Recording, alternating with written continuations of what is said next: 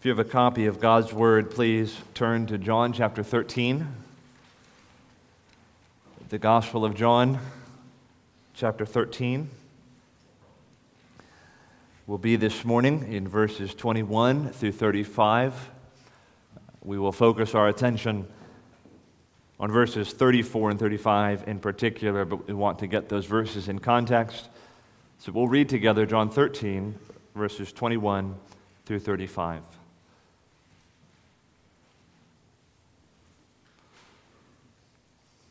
Please follow along as I read.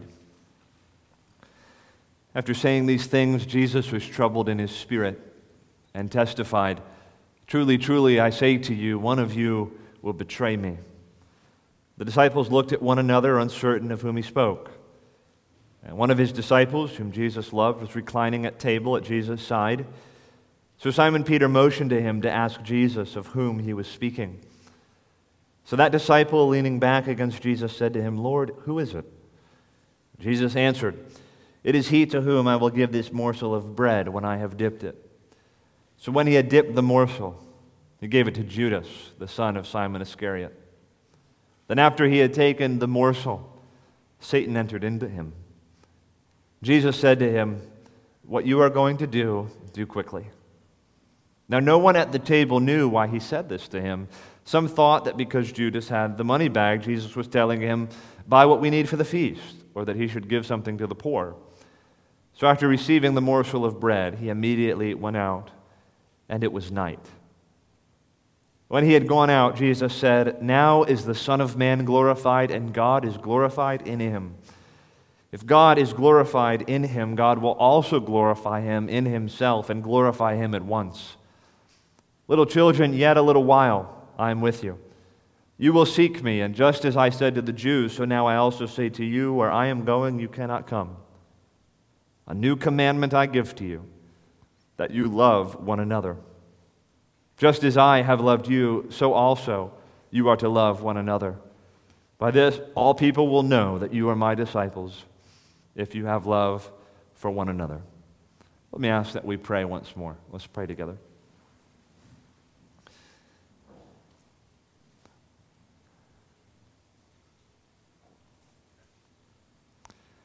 Our Father, please give a sense to each one of us that we appear now before your word, that we rely upon your word for life, for food. It is to us the most precious thing in the world. And so we pray in these moments, help us to come before this text with humility, with a certain openness of spirit, to hear from you, to receive from you, to have our lives conformed and shaped by the Word of God.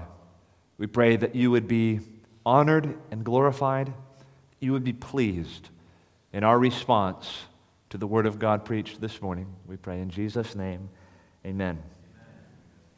There are certain verses in the Bible, certain passages, certain texts that we could refer to as epitome texts. Epitome texts. Those would be verses of Scripture that in very short compass, with very concise and muscular language, summarize deeply profound and eminently important truths in the Word of God. Epitome texts, a text that epitomize particular truths in the Bible in very short compass that are of great importance to the theology of the church and the life of the Christian. We have one of those texts in our passage today. It's probably true that few things in the Bible rise to the level of importance as the new commandment we're given in verses 34 and 35. I want to read those verses again for you. Here in the upper room discourse, Jesus says, verse 34, to his disciples gathered with him, "A new commandment I give to you, that you love one another. Just as I have loved you, you also are to love one another. By this all people will know that you are my disciples, if you have love for one another."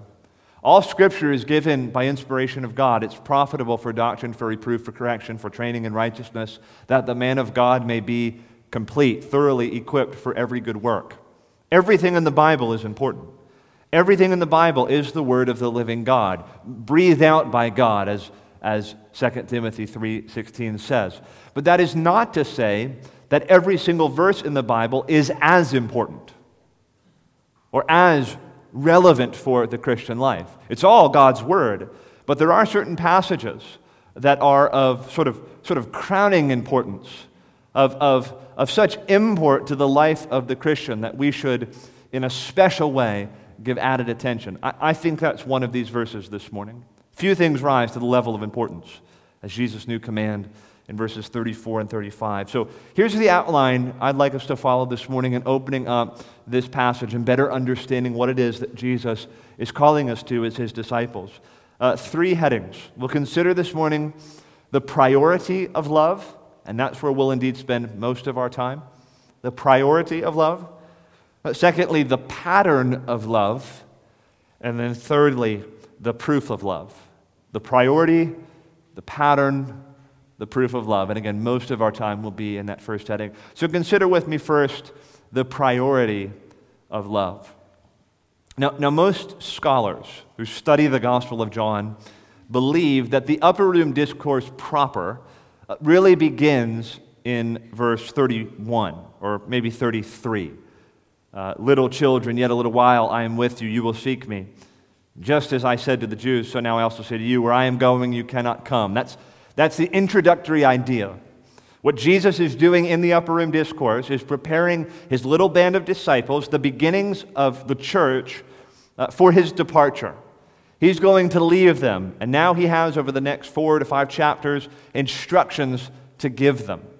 And this is to be understood as the beginning of the upper room discourse. The foot washing is in the past. Judas has left the room. He's there alone now with this new messianic community, this new church, this ecclesia, this assembly of those who have been given the gift of faith in Jesus Christ.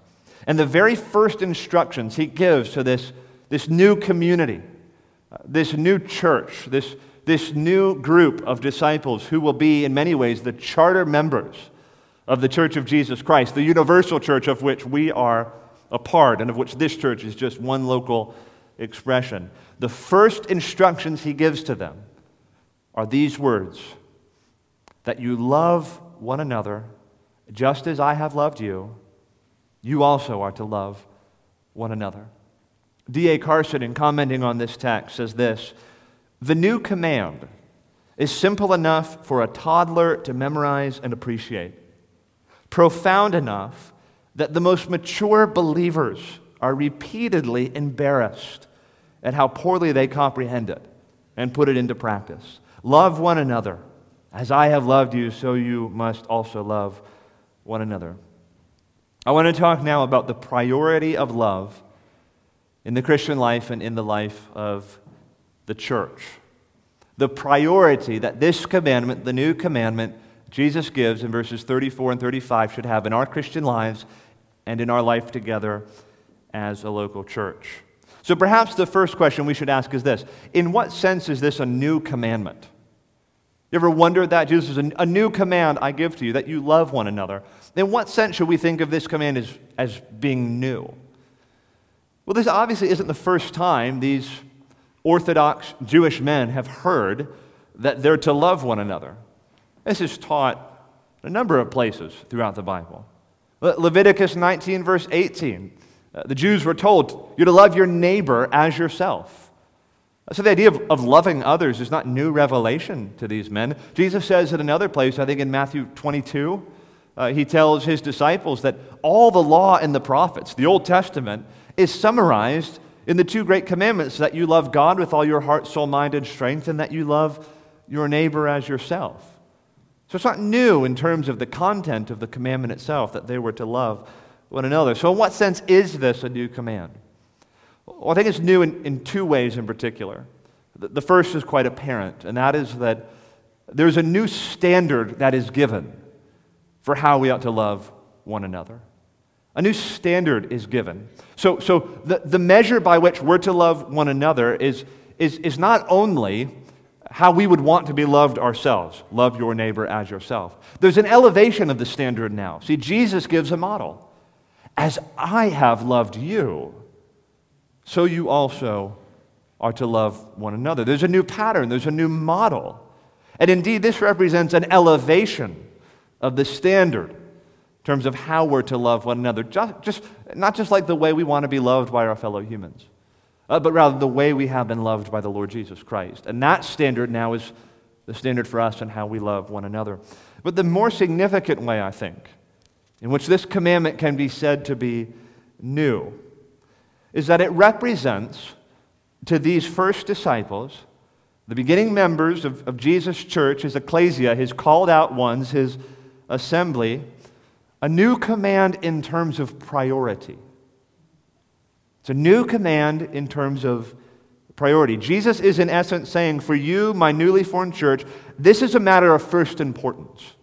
This is a matter of first priority. You must love one another.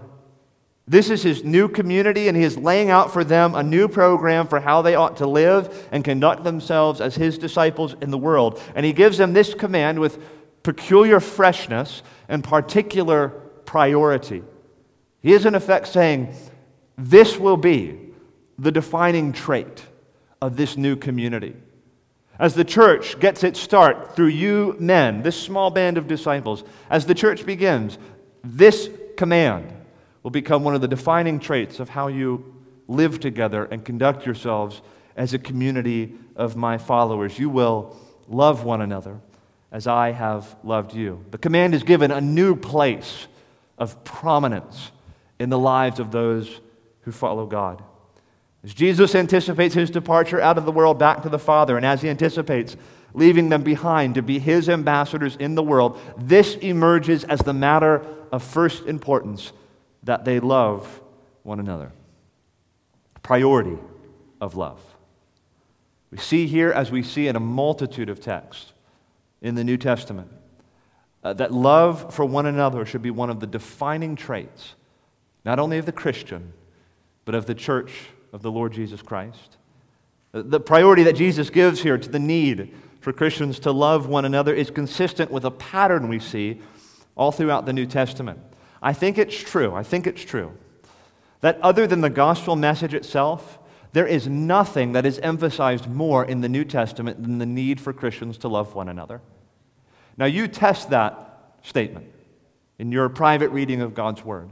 But I think it's true, other than the gospel itself, but what God has done in Christ to make a way of salvation for sinners through faith in the finished work of the Lord Jesus, there is nothing that rises to the level of importance and priority to the New Testament writers than that Christians actually love one another, and in so doing, imitate the Lord Jesus. As far as I know, there's only one New Testament author that doesn't make a significant contribution to the subject of love. I think that's Jude, and he still brings it up.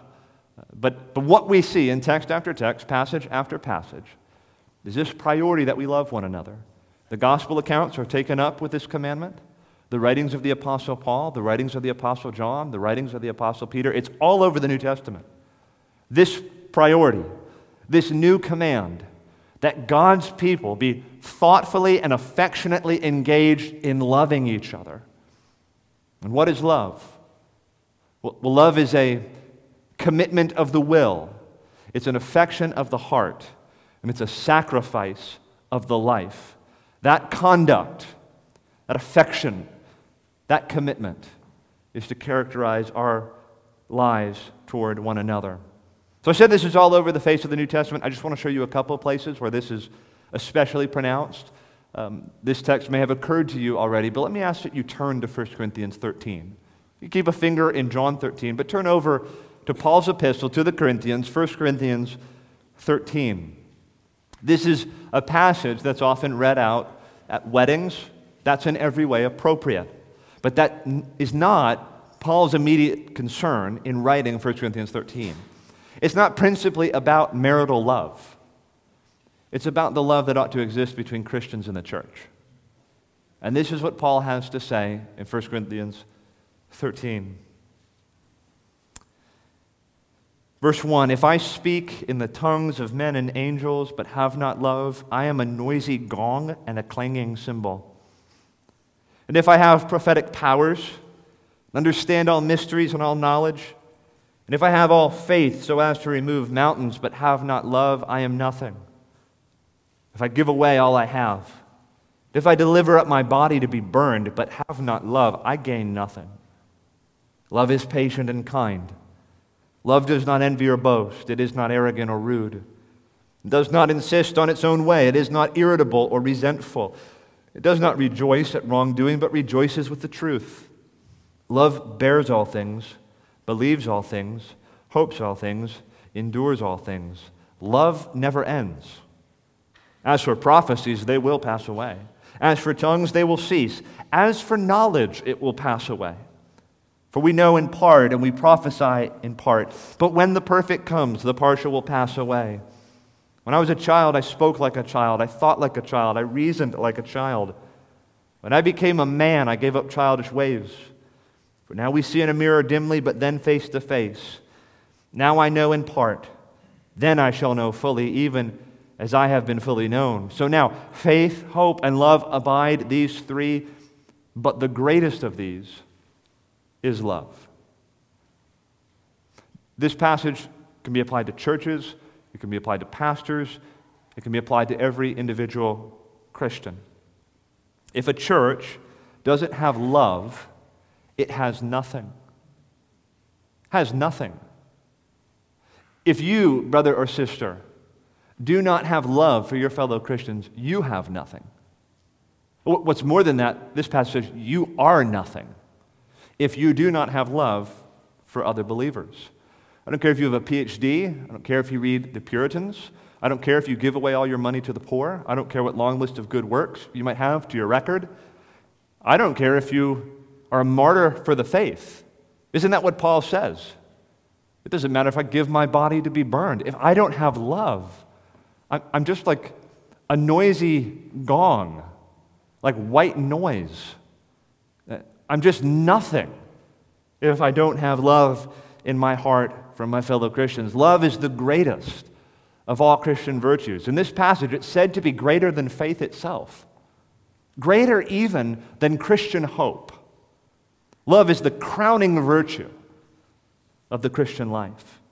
Another passage where the love that Christians ought to have for one another is especially emphasized is in the book of Ephesians. I won't have you turn there.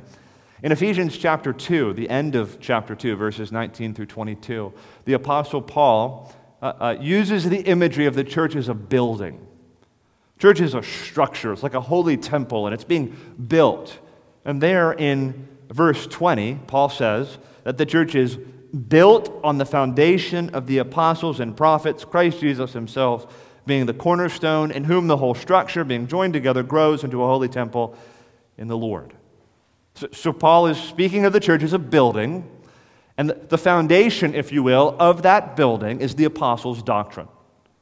So the church is built on the doctrine of the apostles and the finished work of Christ, Christ Jesus himself being the chief cornerstone. Then in chapter 4, the end of that chapter, middle of that chapter, Paul returns to the building imagery, and he mixes his metaphors. He talks about the building, and he talks about a body, both being built. Both images sort of work for what he wants to get across. And there Paul goes into greater depth about what he's talking about in terms of the church being built up. Remember, they're built on the foundation of the apostles' doctrine. In Ephesians 4, verse 15, we read, though, speaking the truth in love, we are to grow up in every way into him who is the head, into Christ, from whom the whole body, joined and held together by every joint with which it is equipped, when each member is working properly, makes the body grow so that it builds itself up in love. So built on the foundation of the apostles' doctrine, built up in love. So I think the image is like this. The truth, sound doctrine, the apostles and the prophets, Christ Jesus himself, the cornerstone, that's the foundation the church is built upon. But love in the church is like the mortar that holds the bricks together as the structure is built up. Love is what keeps the different building materials fastened and connected to one another. It's like the adhesive that keeps the building materials together as the church grows up in love. The church is like a body, and doctrine is like the DNA. It's like the identity. It's the genetic code of who we are. But see, love is like the nutrients we need in order to grow. The body doesn't grow without love. The body doesn't even hold together if we don't have love. You know, it's true, churches rarely, almost never, stay together because of doctrine. They never stay together because of doctrine. Churches get started because of doctrine, a like-mindedness about the truth. They don't stay together because of doctrine. Churches stay together because of love. See a church that endures for generations? It's not just the product of, you need to have that foundation. Can't be without it. But the church will not persevere through the generations unless there is a thoughtful, affectionate commitment between the members to love one another. And we've made every effort as a church to establish this particular local church on firm doctrinal footing. We've ratified our confessional statements, our charter documents, and we have insisted that every member who would join this church would affirm those documents, even sign their name to our church covenant. We offer classes. We teach church history. We give away books. We are earnestly interested in the study of theology and doctrine. And part of the reason we've emphasized doctrine to such a degree is because we want this church for generations to be committed to the faith once for all delivered to the saints. Let no man say that this church isn't holding fast to the pattern of sound words, the pattern of sound teaching. And yet, in my estimation, the greatest challenge to the longevity of this church is not going to come in the form of doctrinal instability. It will be whether or not we remain committed to love one another. It will be whether or not we remain faithful to the new commandment, to love one another as Jesus has loved us. Now you say that doesn't sound very reformed of you. Maybe not. I hope it sounds very biblical. Amen. The church in Ephesus had a great start. Great start. It's wonderful to read the ways in which that church abounded in love, was marked by love, was built up in love. But you have in Revelation 2, and we highlighted this when we went through the book of Ephesians a couple years ago as a church. In Revelation 2, the Lord Jesus himself writes a letter to the church at Ephesus. This would be about 2 generations on from their start. Again, wonderful start, incredible start. But about 2 generations on, the Lord Jesus writes a letter to the church at Ephesus. And he threatens them basically with removing the candlestick from their midst, with de-churching the church at Ephesus. And that threat is not given to the church at Ephesus because they've become wishy-washy on their doctrine. He actually commends them for their doctrinal precision. But the reason the Lord Jesus is going to de-church the church at Ephesus if they don't repent and return to the works they did at first is because they have abandoned their first love, or more accurately, the love that they had at first. And Jesus says, you're discerning with respect to doctrine. Good for you, but you're not loving each other. If you're not loving each other, you're not a church of mine. If you're not following the new commandment laid out for the Lord Jesus' first disciples and giving attention to what should be the defining trait of the new community of God's people, you're no church of the Lord Jesus Christ. That's what he says in Revelation 2. Now, we've had, I think, a good start as a church. I don't say that with any sort of pride or something like that, or presuming on the blessing of God. God has been remarkably kind to this local church. I'll say it was a really sweet thing. A few weeks ago, we had a testimony and Thanksgiving service, and it was sort of a theme of the evening. As many members came up and shared testimony, they commented on the love that was present within the life of this particular local church. It was the sweetest thing to sit and to listen to different ones share testimony and to thank God for the love that's present in the church. But friends, that has to be stewarded. That has to be nurtured. The Ephesians had that, but they drifted. They drifted. 2 generations on, the Lord Jesus has to threaten them as a church that no longer possesses the definitive traits of what it is to be a church. Our love that we have for one another is precious, but it must be stewarded and guarded like a crown jewel of Christian fellowship.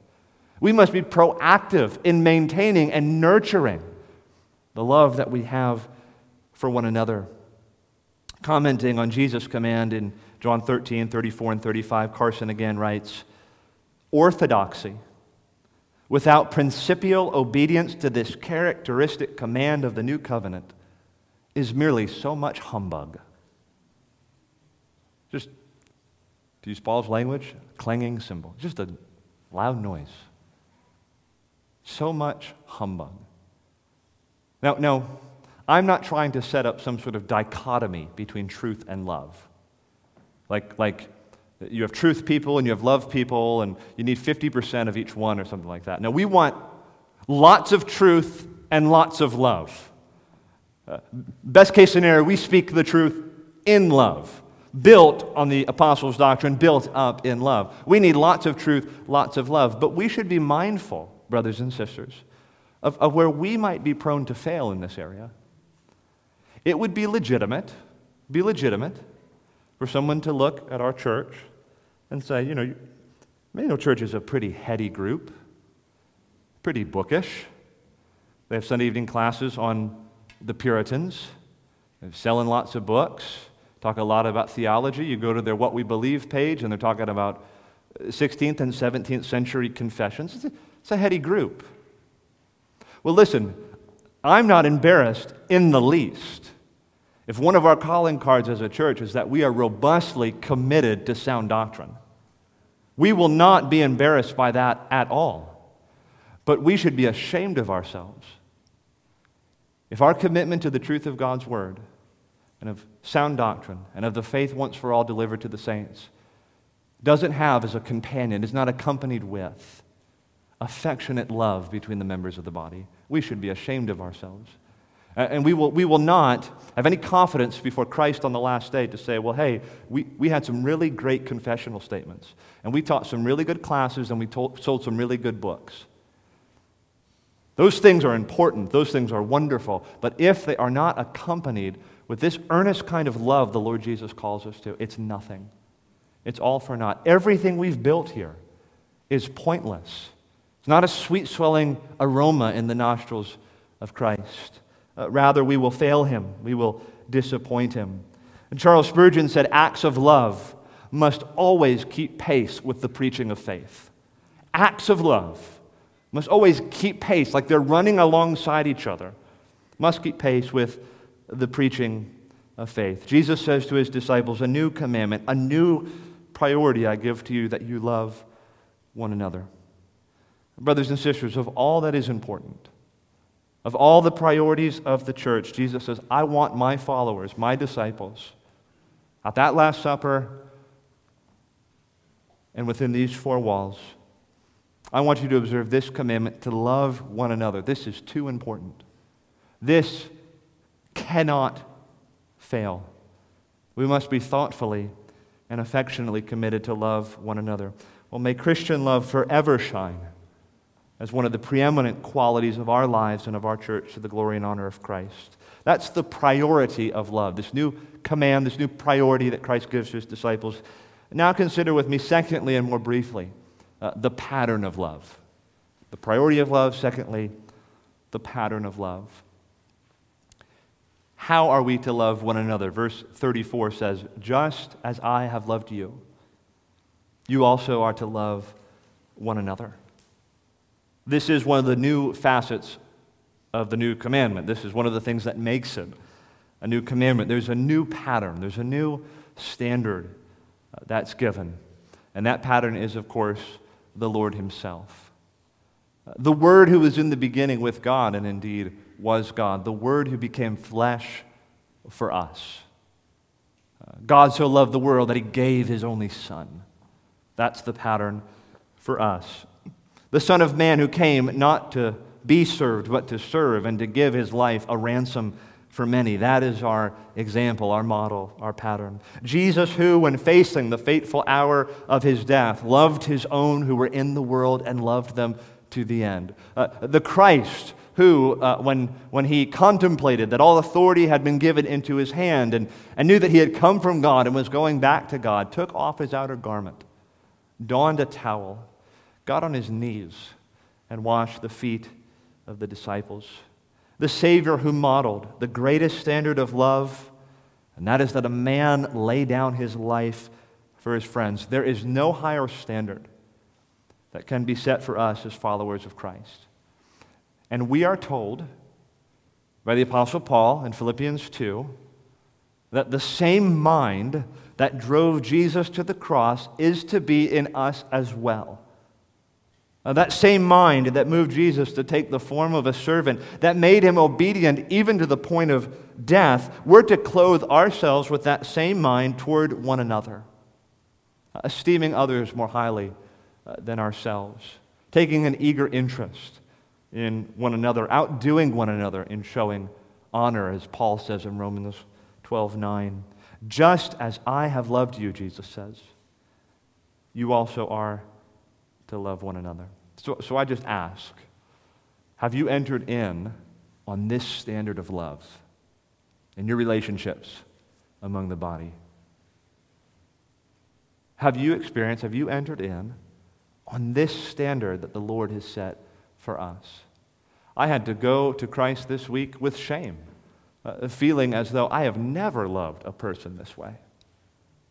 And yet this is the standard he gives to us, and he expects, brothers and sisters, we can enter in on this standard. We can follow his example in this. He doesn't leave it, in the abstract. He doesn't make it theoretical for us. He gives us a very practical example. He says, I've washed your feet. You wash one another's feet. We can do that for one another. He says, I'm laying down my life for you, giving my life for you. We can do that for one another.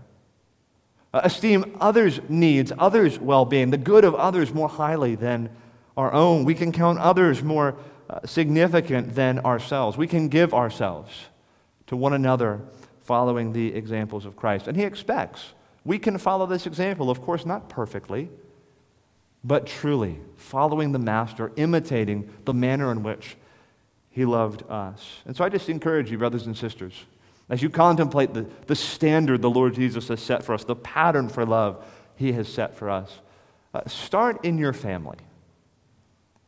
Ask yourself this question: what would it look like to love my husband, to love my wife, as Christ has loved me? What would it look like to love my spouse the way Christ has loved me? And maybe write down 3, 4, 5, 6 practical ways in which you can love your spouse the way Christ has loved you. How can I love my children the way Christ has loved me? Provide them with a model as Christ provides a model for us. You believing children, kids here today, I know not all of you are following Christ. I pray that all of you will. But those of you who think you might be believers, followers of the Lord Jesus, ask yourself, what would it look like to love my brother or sister in the family, my mom and dad, as Christ has loved me? And then as Spurgeon says, throw that stone of love into the pool of your life and let the ripples go wider and wider. Expand out into the life of the church. What would it look like to love the people sitting in front of me, behind me, beside me? What would it look like to love them as Christ has loved me? Christ has given us a pattern to follow. He is the standard for us in how we ought to love one another. Well, now consider with me, thirdly and finally, the proof of love. The proof of love. We've seen the priority of love, the pattern of love, which is, of course, the example of the Lord Jesus and how he has loved us. Thirdly and finally, consider with me the proof of love. Verse 35, by this all people will know that you are my disciples, if you have love for one another. So the question with this heading is, what does the love we have for one another prove? The proof of love. What does the love we have for one another in the church, what does that prove? Very simply, that we are indeed Christ's disciples. Notice it doesn't say that it proves the Christian faith true. It doesn't say that. So I don't think we should read John 13, 34 through 35 to mean that the way we love one another is like an apologetic proof for the veracity of the Christian faith. That's not what the text says. Now, I do think, of course, the love that we have for one another is a witness to a watching world. But that's not what's at issue in this passage. What does the text plainly say? Verse 35. By this all people will know what? That you are my disciples. That you're followers of this man, Jesus Christ. They will know that you are my disciples if you have love for one another. So again, what does the love we have for one another prove? That we are indeed true disciples, true followers of Jesus. And the very simple logic is, if you look like the Master, you must be his follower. If you look like the teacher, you must be his disciple. I was saying to someone this week, back in my seminary days, there were a few, especially prominent churches in the Wake Forest, Raleigh-Durham area, near Southeastern Seminary. And as you would sit in classes, as I would sit there and listen to different ones make comments and all of that, usually all I would have to do is hear 3 or 4 comments from a student before I could tell which church they went to.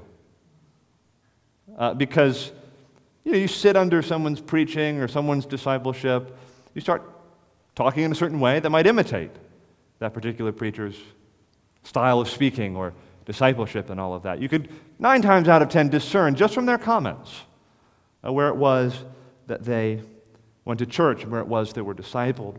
Well, the idea is here in our text that people should look at our lives, see the way we live, hear the way we talk, and conclude, this one must be in Christ's school. They must be sitting at the feet of Jesus. They've been reading the Gospels a lot. They've been reading the epistles of the New Testament. They've been reading the Scriptures and sitting before the example of Jesus. No wonder they live the way that they live and talk the way that they talk. In other words, you can reverse engineer the thing. You meet someone who has no ability to forgive people, well, you can safely assume that person has never experienced the forgiveness of God. You come across someone who has no ability or desire to love other people, well, I can assure you, whatever that person may be, he's not a Christian. Because John 13, 34, and 35 tells us, by this all people will know that you are my disciples, if you love one another. And if you don't have love for one another, then what grounds exist for concluding that you are Christ's disciples? Again, it's not alchemy. Very simple logic Jesus is employing here. If you look like the Master, act like the Master, well, you must be following him. You must be his disciples. So simple is this logic, I think the smallest child can understand it. Children, how do you know that a dog is a dog? If it barks, right? How do you know a cat is a cat? It meows. How do you know it's the Clemson Tigers? They're winning football games. It's just part of the nature of the thing. How do you know if a person is a Christian? If he loves other people. How do you know someone is a Christian? Well, it's not just what they say. It's not just whether or not they can teach a class. Do they love other people? Children and young people, teenagers, perhaps you're wondering, am I a Christian? Have I become a follower of the Lord Jesus? Have I put my faith and trust in Jesus? Am I really one of his disciples? I can tell you, if you have truly followed Jesus, come to faith in Jesus Christ, experienced the new birth, then one of the things you'll begin to notice in yourself is that you have love for God's people. You begin to detect that in your heart. I love the people of God. You parents who are seeking to discern evidences of conversion, evidences of the grace of God in your children, look for this. Look for love for other Christians. The concept of love as a proof of true discipleship is opened up in greater detail in John's epistle. The Apostle John, his epistle, 1 John. You don't have to turn there. These are familiar words to many of us, but listen as I read verses 7 through 11 of 1 John 4. Beloved, let us love one another, for love is from God, and whoever loves has been born of God and knows God. Anyone who does not love does not know God, because God is love. In this, the love of God was made manifest among us, that God sent His only Son into the world so that we might live through Him. And this is love, not that we have loved God, but that He loved us and sent His Son to be the propitiation for our sins. Beloved, if God so loved us, we also ought to love one another. The idea is, as a child takes on the genetic traits of its parents, so we, as those who have been born of the Spirit of God, take on the traits of God our Father. And who is God? What is God? God is love.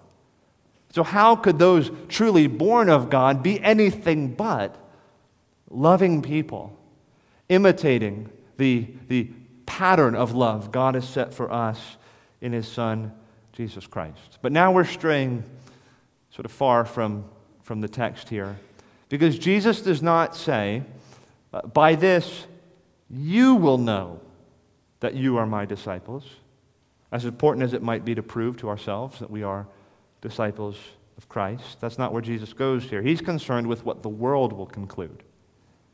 He's concerned with their witness to a watching world. He says, verse 35, by this all people will know that you are my disciples if you have love for one another. We've seen this already in chapter 13, but this is the issue for Jesus in the upper room discourse. He's concerned with how His disciples represent Him to a watching world. They're ambassadors, they're messengers sent by Christ into the world. And people, Christ expects, will see things about these disciples and conclude things about the character of Jesus. In other words, if the Christian community, the church, churches like our own, if the church is marked by love, it should register with the world that Christ Himself must be loving. If the Christian community is compassionate, it should register with the world that Christ Himself is compassionate. If the Christian community is holy, it should register with the world that Christ Himself is holy. If the Christian community is hospitable or gentle or meek, so on and so forth. Moreover, if the Christian community is bitter and cold-hearted, it will register with the world that Christ, who we profess to imitate, must be bitter and cold-hearted. If the Christian community is marked by strife and division, it will register with the world that Christ is the source of strife and division. How often do we hear that? Richard Sibbes has said, our discord as Christians is our enemy's melody. Our discord is our enemy's melody. If Satan can get a foothold in the church and begin to erode our love for one another, his victory is only a matter of time. When we present the truth to the world that God is love, we should not meet with a response. Now, I find that very hard to believe. I would never draw the conclusion from observing the lives of the people at your church that God is preeminently a loving God. Rather, the response should be, well, of course your God is a loving God. I can see that plainly in the way that you live, the way that you love one another. You see, the way we live represents the character of Christ. And Christ's assumption is people will conclude things about the person of Jesus Christ by their observation of how Christians live. So in closing, I want to ask a probing question. I'm sure all of us would tremble at the thought of our lives being played out on these projector screens to my left and to my right. But I'll ask you to entertain the fantasy for a second, or maybe the nightmare. Suppose we did see your life played out on the projector screens in this room. Would those who came to watch the video discern from the recorded footage that this person clearly puts a significant priority on loving his or her fellow Christians? This person's life just seems to be so populated with good work, so populated with acts of service and love toward fellow believers. This person is clearly committed to loving his fellow Christians. Well, maybe you say you wouldn't see that much, but I have love in my heart. Listen, it's not enough to have love in our hearts. The assumption of this passage is that the love is demonstrable, that is demonstratable. People can see it and draw conclusions by their observation of how we live. A new commandment I give to you, that you love one another. Just as I have loved you, you also are to love one another. And by this all people will know that you are my disciples, if you have love for one another. You might be hearing this sermon this morning and think, well, I'm not sure I've ever really loved like that. And what's more, I don't know how you love like that. I don't feel within myself the resources to love other people like that. Well, if you're a Christian person, let me encourage you. Sit at the feet of the Master. Sit at the feet of the teacher and learn what love looks like. Learn from his example and his model what it means to love other people. And whether you're a Christian or not a Christian, I would encourage you to go further than that. You will not become a loving person unless you experience the love of Christ yourself. The resources with which we love others comes from a deeply rooted experience of being loved by the Lord Jesus Christ. If you want to be a loving person, you need to have the love of Christ shed abroad in your heart. You need to experience something of what it's like to be lost in sin and dead in sin, and to experience the condescension and love and mercy and compassion of the Lord Jesus Christ. It's only from that vantage point that you can love your wife. It's only out of the overflow of that experience that you can love unlovely people in your experience. It's only out of the overflow of that experience that we can give to the world a model of what it's like to love other people. We must be those who have experienced the gospel of grace in our hearts. And this is what Jesus does for all his followers. He makes them loving people. He teaches them through experience and through example what it is like to love others selflessly, in a Christ-like and God-honoring way. If you're like me, I sat before this text this week and just prayed to God, make me more like this. Well, how are you going to do that? You have to go to Christ. You can't just try harder. You can't just set a reminder in your phone. You can't just read more books about what it means to be loving. You must go to Christ and find in him all the resources with which you will love other people in your family, other Christians in the church, and indeed love the world. Let's pray together.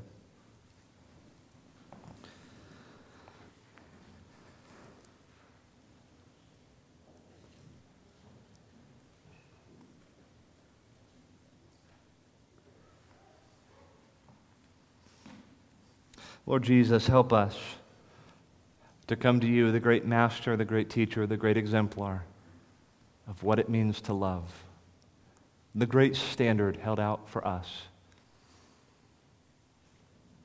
And may you teach us through the experience of your love and your grace at work in our lives what it means to love others. We pray that you would make us as a community of your people to be loving, abounding still more and more in love. We thank you for your grace in our lives and in our church. We thank you for the things you've wrought in this place. But Lord, we haven't achieved yet. We stretch forward, lay hold of what is before us, seeking to become more and more like our Savior, holding out his love to a watching world. Help us in this. We pray, Father, that you would never have cause to threaten this church with removing the candlestick because we've drifted away from our love. Oh, Father, help us to steward and to abound in and to nurture love for one another. Make us faithful to the new commandment that Christ gave to that new church, that new ecclesia, that new called out people. Help us to honor you by the way we love one another. Give us, Lord, in the difficult times, in the cracks and in the crevices, a robust commitment and determination to persevere in our love for each other. For not just the maintaining of this work in this church, for the displaying of the gospel of grace to a watching world, to the glory of your Son. We pray in Jesus' name, amen.